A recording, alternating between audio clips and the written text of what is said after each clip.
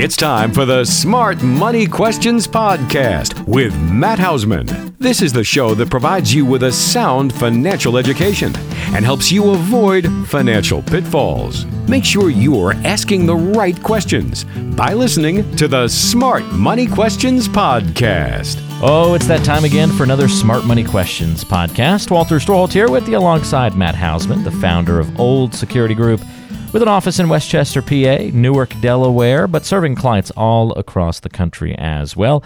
Find us online at smartmoneyquestions.com. Matt, the summer is supposed to be relaxing and not a whole lot going on, but as we record this podcast, things still just feel like they never slowed down. They're in full swing.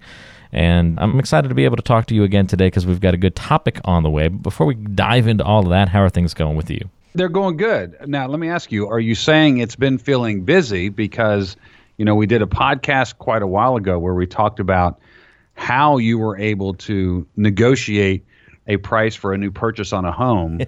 Could it mean that you've actually moved into this new home? You've actually closed and you're in the process of getting there? That may be skewing my feeling of being overwhelmed. Yes, as we record, I've just finished essentially 5 days of nonstop moving. And now we're in that phase of working and then unpacking still in the evenings, but no longer the nonstop sun up to sundown and then some, you know, constant moving and U-hauling and organizing and installing and all the stuff that goes along with it. So tonight's project is set up the washer and dryer because that's going to become needed very quickly. There's like now one project per night is kind of now what we're like, okay, I got to accomplish one thing each night. And like, even if it's just one box gets unpacked, like every night we've got to make some sort of small progress. And tonight's washer and dryer night. To make headway, right? That's right. Exactly. And it sounds like you were waiting on someone to complete their project the other day and they didn't even show up. No, we were supposed to get internet installed the day after closing. And they did actually call to confirm the appointment in the morning and then never showed up the entire day. And then I called when it got close to the end of that, you know, install window, and they were like, oh, yeah, they're still coming. I said, okay, great. And then we got about 45 minutes past the install window, and I called again, and they said, oh, the scheduling department is closed now. Let me see if I can figure out what's going to happen. No, I can't quite tell. You're still listed as on the work order, but yeah, he should have been there already.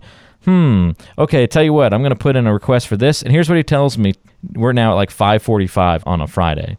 He says, someone will be calling you back between 0 and 2 hours from now to give you an update on the install. So I'm like, you're telling me I've got to wait around here till potentially 7:45 p.m., just to get a call that still may say we're not coming today? And he was like, yeah, I'm sorry, that's the best I can do. And now I just gave up. I said, no one's coming. I left, and we went out and did other business.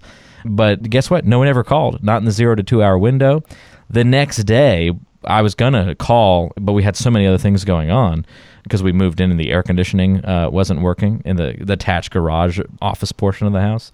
So that was a whole nother issue. But yeah, so we go, you know, we're doing some stuff the next morning, and before I could even call, because it's a business account we were trying to get installed, scheduling department's only open Monday through Friday. So there really was nobody I could even talk to. But luckily, some random guy just shows up on Saturday and it's like, hey, I'm here to install your internet. Oh, thanks for the heads up.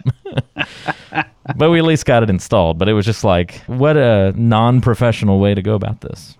Unfortunately, we hear that all the time, don't we? Yeah. With regards to that phone and or cable and or internet install, or quite frankly, service work, that seems to be pretty common even up here in the Philly regional area. You're down there in North Carolina. I know friends in Florida have dealt with it. It doesn't really matter. So apparently that business model really needs to be analyzed and fixed. I will say this, there aren't that many companies out there, so you can probably figure out which one I'm talking about, or maybe they're all the same depending on what region you're in. But I will say this, I've had always, and this is so funny because I don't use their service now in any capacity. I had it in the old house, but now I won't be using it in any capacity. AT&T's products, in my opinion, they've been fantastic. Great customer service, logical people to talk to, reasonable when you go to cancel or make a change, that they don't hit you with a bunch of hidden fees, and they're very just honest, straightforward. Their customer service people don't ask you 17,000 meaningless questions when you're just trying to get like tech support, and then they want to sell you a whole bunch of stuff. Now, they still try and sell you some stuff when you're on with the sales department, but like when it's this true tech support issue, they just get right to the matter. And at the end of the conversation, you know what my pet peeves is, Matt? When you're like, okay, thanks, I appreciate your help today. Just to have them say, you bet, have a good one, see ya, boom, bye. Let me get on to the next thing. Instead of like the other approach of like, okay, now, are there some other things that I can help you with today? Remember, you're going to get a call later that's going to ask you to describe your service. Now, on behalf of all of us here at blah, blah, blah, blah, blah, we want to tell you. I will say this, AT&T, I've really enjoyed all of the experiences that I've had with them. They were not the ones doing the install at the new house, but there's an unsolicited pitch for their services. I've always had good experiences there. I've had cell service with them. Good night. 14 years now. Let's put it this way. I had it back up here. It used to be called Singular. Okay. And then AT&T bought them, and we've been with them ever since. And I would say their cell service is kind of the same process. They've always been very easy to deal with. Yeah. I can remember a couple years ago going in and talking when the new unlimited plans were coming out. And, with the age of our kids, I'm always on them because we had a limit. And if you went over the limit, boom, it wasn't just AT&T, everyone, they start nailing you. And the guy just was letting me know, listen, this is where your average data use is. Yeah, you've had a couple months that are above. He goes, but it's going to raise your price this much just to be able to go there. Long story short, we changed it just a couple of months ago because our average was climbing. But it was nice for him to be able to say, hey, listen, I don't know that I do it yet. Just stay on your kids. Right. Yeah. Not just, they could sell you because they can, but they didn't, Right. Well, I've never used their cell service, but I've had experience with Dish Network, DirecTV, and formerly Time Warner Cable, now Spectrum, I guess.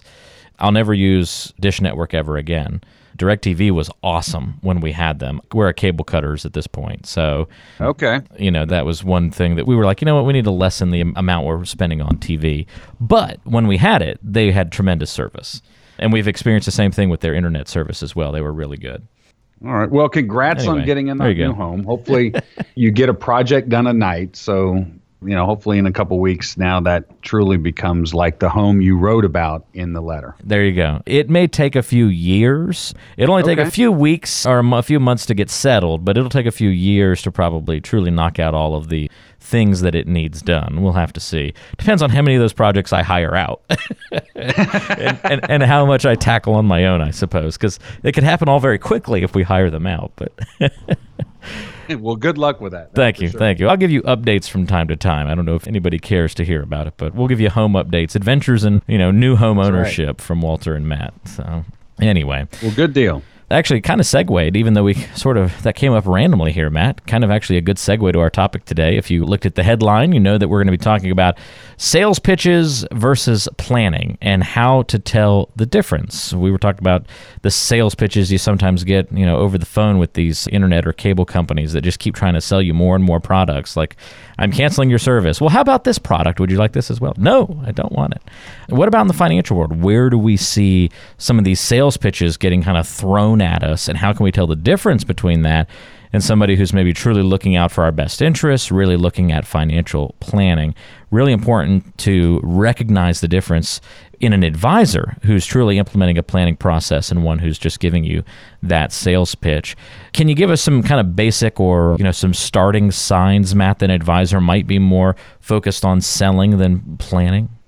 Well, one thing would be, I can think of a couple individuals that do a lot of internet advertising, local and even large firms, is when it sounds like their messaging is gearing towards one particular type of product. Or you sit down with, quote, an advisor, a financial person, what have you, and they are instantly going to product. And they're not really talking and hearing what the client is wanting, what their goals are, and stuff like that. They're just going right to product recommendations really early. And the other thing I would tell you from a planning perspective versus just a selling or a seller, if you will, is if they're not gathering extensive information on the individual. And they're just maybe a couple pages here and there, and that's it. And then boom, they're right into the process. And, I think that if you're looking at a planner should be looking at really all aspects of your financial life. So all of the different accounts, also looking at property and casualty insurance, understanding, do you have multiple real estate holdings, looking at life insurance, really looking at everything. And then that way that person can sit back and say, okay, how are all these pieces currently fitting together for this individual to then go to the next step? Versus if we don't gather a lot of information, we might I remember someone coming in the office about 6 months ago, and they had met with one of these big, large firms that is always, their marketing is attacking one particular financial instrument constantly. To his credit, he's done a great job on doing that. But when this person met with that advisor, they were only there to talk about one aspect of their financial life. Only one. In fact, they only wanted to take over one account. That was it. Just one. And so just one. For me, when I heard that, I have to admit I was rather shocked for this institution to only want to go after that. But it became clear to this person that this is not a planner. This is just a salesman. And they're selling the service that this particular institution provides, and that's it. So gathering all the information and having a review of all of the information, I think, is one thing that would differentiate between a, quote, salesperson and what a planner is going to have the ability to look at. The other thing is, I believe, pointing out only, say, just the things that are bad that this individual has, instead of looking at everything. Or instead of, commenting on, well, this over here, yeah, that I can see where that would make sense. But then that also can go back to the idea of, are they gathering enough information from the client to understand not only their financial picture, but then what are their goals and desires for the money? We always are talking about purpose of money. I believe if a planner doesn't understand what your purpose is, then how can they advise you? When we think about that, right? It makes sense. If they don't understand what you're wanting to do, how can they truly advise? It's your money, and you want it to accomplish what your purpose is for that money. So I think that's also a critical area that you can differentiate between someone just selling something and what a true planner would look at. Some of those things might stand out easily. Others might be a little bit more nuanced, but it certainly gives you some things to peel your eyes back for. Maybe it's helpful, Matt, to look at what your process, is built to create, the environment, the goals that you set out to accomplish when you work with somebody new. Can you maybe give us a behind-the-scenes peek at your planning process? How do you start it? What's the road look like? What's your finishing goal? Really put us in the seat. Take us from the moment somebody walks through your door for the first time. What do they then expect that process to look like? Well, let me back up and let me give you something that we put together about 10 years ago. Okay. And what it really was, the idea of what our culture is here. Because many people, if they've been in the office, if you're clients or if you've been in and you've met with me, and I kind of joke about it, but I'm dead serious. And that is, I don't sell anything. I'm here to educate first and foremost. So even from the very beginning of our various marketing efforts, quite frankly, even this podcast, is we're always looking to educate and never have an appearance of selling. In other words, I'm there to educate and maybe have the individual think about things in a different light. No pun intended, smart money questions. Start getting you to ask questions. I always comment after the different workshops that we do on various subjects is you probably came in with 3, 5, maybe 7 questions. If you left with 25, I did my job. Right? Because the idea is I've got you thinking, whether you ever come back and talk to me or not, I created where you're starting to ask the questions that maybe you never knew you were supposed to be asking. One of the people that refer a lot of clients to us, he always lets people know in advance now, hey, listen, I want you to give Matt a call or give Old Security a call, set a time up to meet with Matt. And I want to let you know something. The first time you meet with him, you're going to walk in. And if you walk out with 20 questions in your head, that's okay. It's a good sign. Because that's what he's going to do. So it goes back to one of the things that we established literally about 10 years ago was what is going to be our branding and our marketing? How are we going to do that? How are we going to attract our prospects and then service our clients? And the first thing it says, I went through this process. I got this whole questionnaire that I was to fill out to help me get to the point of what our branding is going to be. And the first question was, what's our message? And my answer to that was financial education to enhance. That's my goal. And hopefully we're doing well with it. We're achieving it. But that's really the first step. That's even possibly before someone ever walks into our office.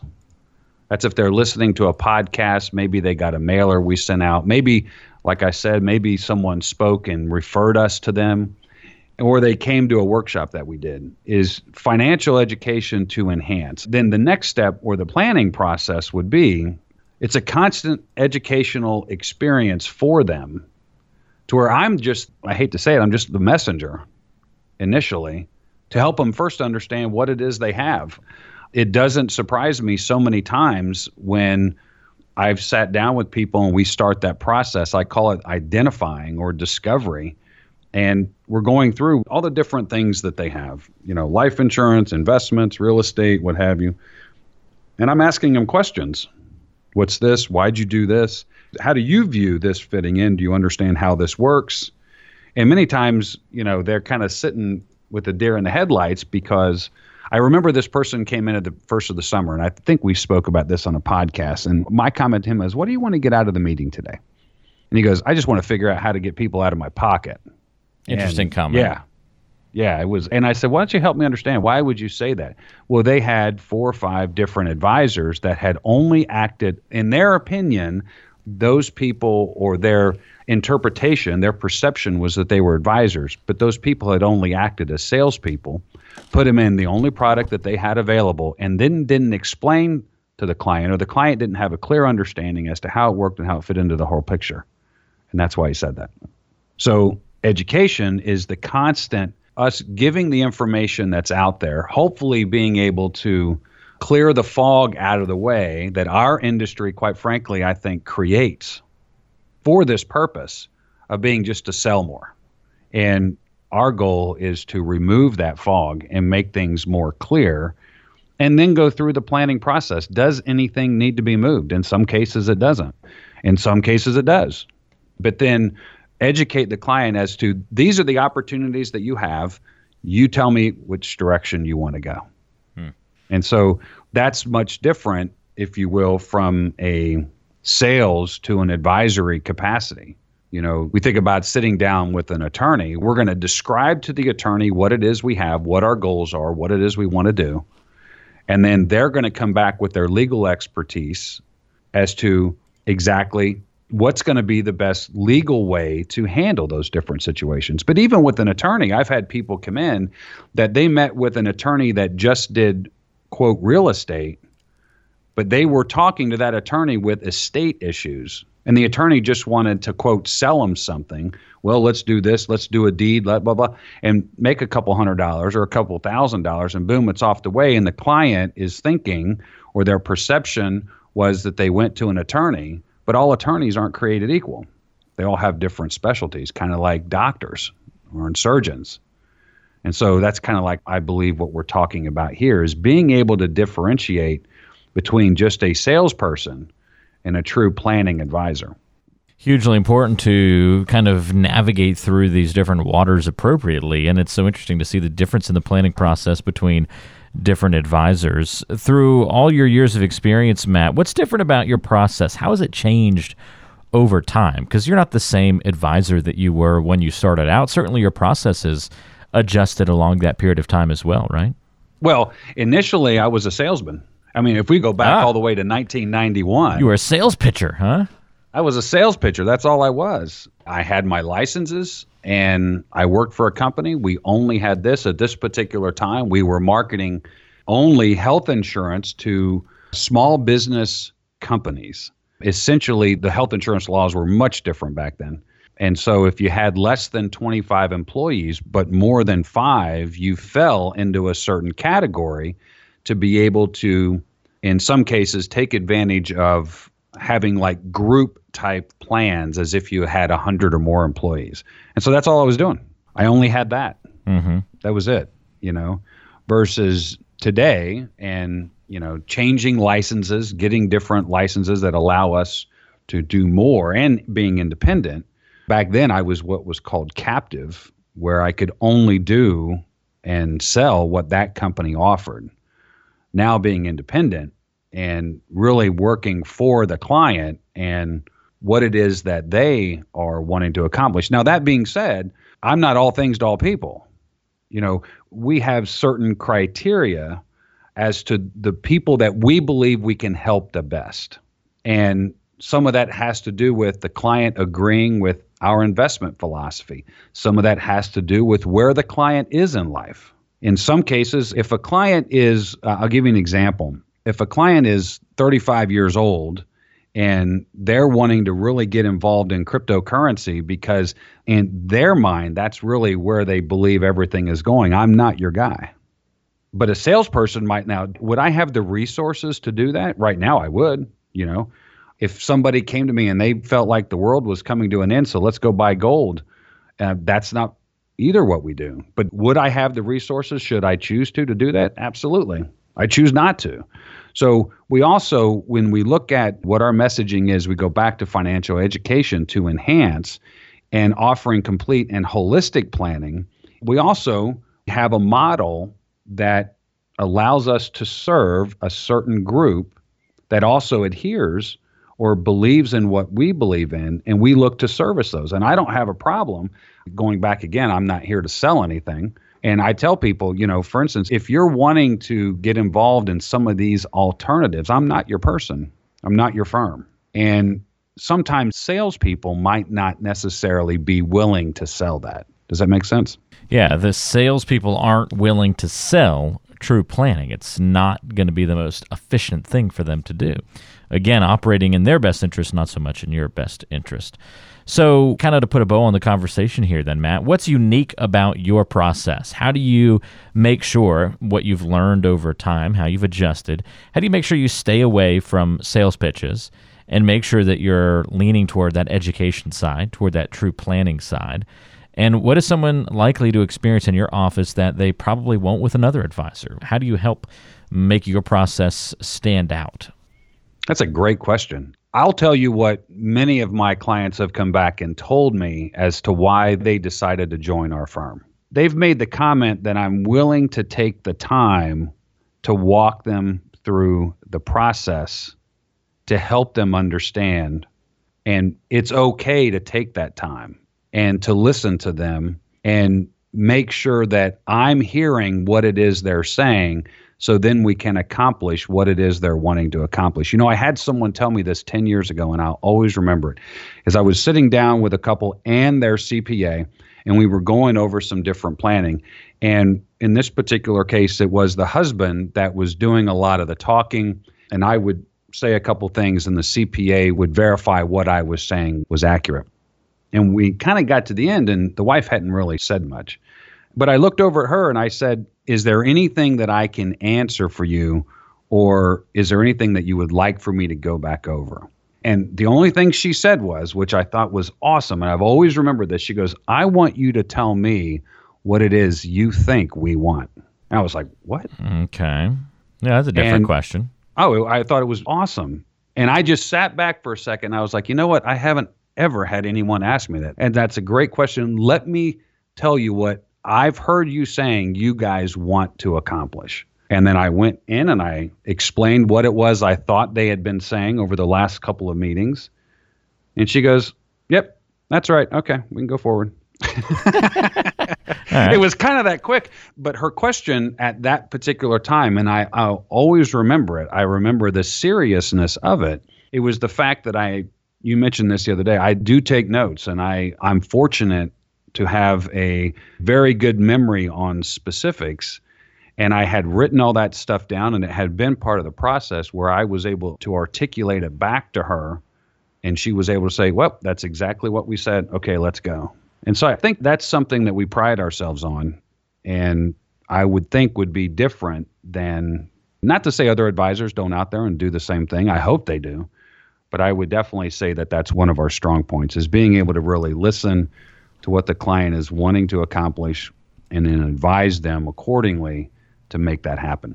Well, if you've gone through the planning process with someone else and then you realized at the end, this wasn't a planning process, I was just being delivered a sales pitch, you can tell a lot of the times if it doesn't sound like somebody's really zeroing in on what you're trying to get to, the crux of the problem, your pain points. They're not trying to solve your pain points. They're not even trying to learn what your pain points are. They're just trying to immediately pigeonhole you into a solution. Maybe it's a tired example at this point, Matt, and I think I've even heard you talk about this before, but it's like going to the doctor and, they just start giving you, okay, well, you're just going to need this prescription. And it's like, whoa, I haven't even gotten done telling you everything that's wrong with me. It's again that same mentality, I know we could probably go on and on about, okay, well, people are hypochondriacs these days. They always think, something's wrong with them. But truly, a situation where you're trying to tell something that's ailing you and they immediately try and start telling you what it is. And it's like, okay, here's a perfect example. I'll end it on this story. Since we started talking about, internet companies and this kind of thing, this is fantastic. So in our business, working in radio and media and podcasting and that kind of thing, we were having this issue where only half of the internet was working for us in the office. Okay, so I'm talking like I'd go to our local news site and it wouldn't work. But then I might go to CNN.com and it would work. But then I'd go to Fox News and it would not work. And then I might go to your website, Smart Money Questions, and it wouldn't work. But I'd go to a financial advisor in, let's call it Trinidad, and it would work. And so it was like, okay, there's no rhyme or reason to what's working, what's not working. And I call in to tell the problem to, the internet company, like something weird is going on with the internet. Why are only half of the websites we go to working? And I kid you not, the explanation was probably because you're visiting the websites too often and they think you're trying to hack the website because you go to the pages too frequently. Therefore, they're blocking you from their site. Wow, I was left dumbfounded, and I just went straight to I need to speak to a manager. I clearly know that this is not the solution. I've got to go to someone else. Please put me in touch with someone else. That's not a correct answer here. And so again, it was just like there were no further questions asked. There was no further okay, tell me about the website. Like he could have easily found out, okay, well, here's a website that you've never been to before. Let's see if it works there. We could have done an experiment. We could have done a little bit more investigation. Nope, just went straight to what ended up being a very silly explanation for the problem. It turned out the router was just a bad router, and we needed a new router replaced. That's what the solution was. It wasn't that we were visiting websites too many times. So I don't know. I don't know if that correlates exactly, but it just popped into my mind as being one of those things of if you had just taken an extra moment to listen, think, maybe experiment a little bit or kind of find out a little bit more about the situation and the root cause behind it, we could have reached a logical, decision and gotten me taken care of better instead of me having to call back later to try and get another representative and that kind of thing. So I like that. Anyway, that's the story. It's asking additional questions. It's asking smart questions. That's right. And in this case, smart money questions. Right. And recognizing, as we were talking about earlier, the idea of coming in with 4, 5, 6 questions and then walking out with 20 is because initially, we didn't know what we didn't know. We didn't know what we were supposed to be asking. And then continuing to kind of dive down, get deeper and deeper into the questions that we're asking, or don't just get satisfied with the first answer. Oh, so you went to smartmoneyquestions.com and that didn't work. And then you went to Trinidad Planning Company and it did? Not asking a follow-up question. Right. I was at a conference the 1st of May, and actually it was on understanding from a planning perspective, and this his presentation was titled, Always Ask the Follow-Up Question. Don't just wait for the answer to one. I was like, man, that is brilliant. Yep. Always be asking the follow-up question. Dig a little deeper. Just dig. Right. Yeah. Look for that in an advisor, one who's willing to dig into your situation a little bit. If they're not digging, then that's a problem. And so there you go. If you want to take the Matt Hausman Challenge, if you think you have all of your questions answered about retirement, about your financial future, you don't have a lot of questions, come in, have a quick meeting, connect via Skype if you're not in the Pennsylvania, Delaware area. Connect via Skype or whatever. What do you use? Zoom, right? You're a Zoomer. Isn't that Zoom. Zoom. Yeah, we use Zoom. Or Join Me. Join Me. Okay, a couple of options, right? Join via the internet, have a conversation, and see if you leave with more questions in your head, with more smart money questions to ask. That really should be the goal. You don't have to leave with all the answers. You should leave with more questions. That means you're on the right track of starting to, drill down to what's really important about your financial situation. A couple of ways you can reach out to Matt if you've got questions about your situation. 610-719-3003 is the number. That's a 610 area code 719-3003. And always online at smartmoneyquestions.com. Go to the site, read the blog, check out past episodes of the podcast, watch some videos, and to get in touch with the team there as well. smartmoneyquestions.com, again, is your place to go. Matt, anyone who's listened to our podcast for any period of time knows I'm a very positive person. I feel like I've really hammered into a particular internet company on today's show. I apologize if I went a little too far across the line. I usually don't like to upset the apple cart too much, but I think I'm just tired. So for our clients, I'm tired from moving. North Carolina. Yeah, for our clients down there in North Carolina, you probably know who he's talking about, but just act like it never happened. and little did we know that, you've got like 30 clients who are all employees of this company I'm talking about, and they're going to now be really upset with you. My apologies. I just had a long weekend, that's all. Thanks for letting me vent a little, Matt. I appreciate it. You bet. And congrats on the new home. Oh, no, it's been great. In all seriousness, it's been fantastic and should be a lot of fun in the future. But this was really helpful. Make sure you know the difference between a sales pitch and the planning process. It's really important. Matt, thanks a lot. We'll talk to you soon. All right, buddy. Sounds good. And we'll see you all next week on Smart Money Questions.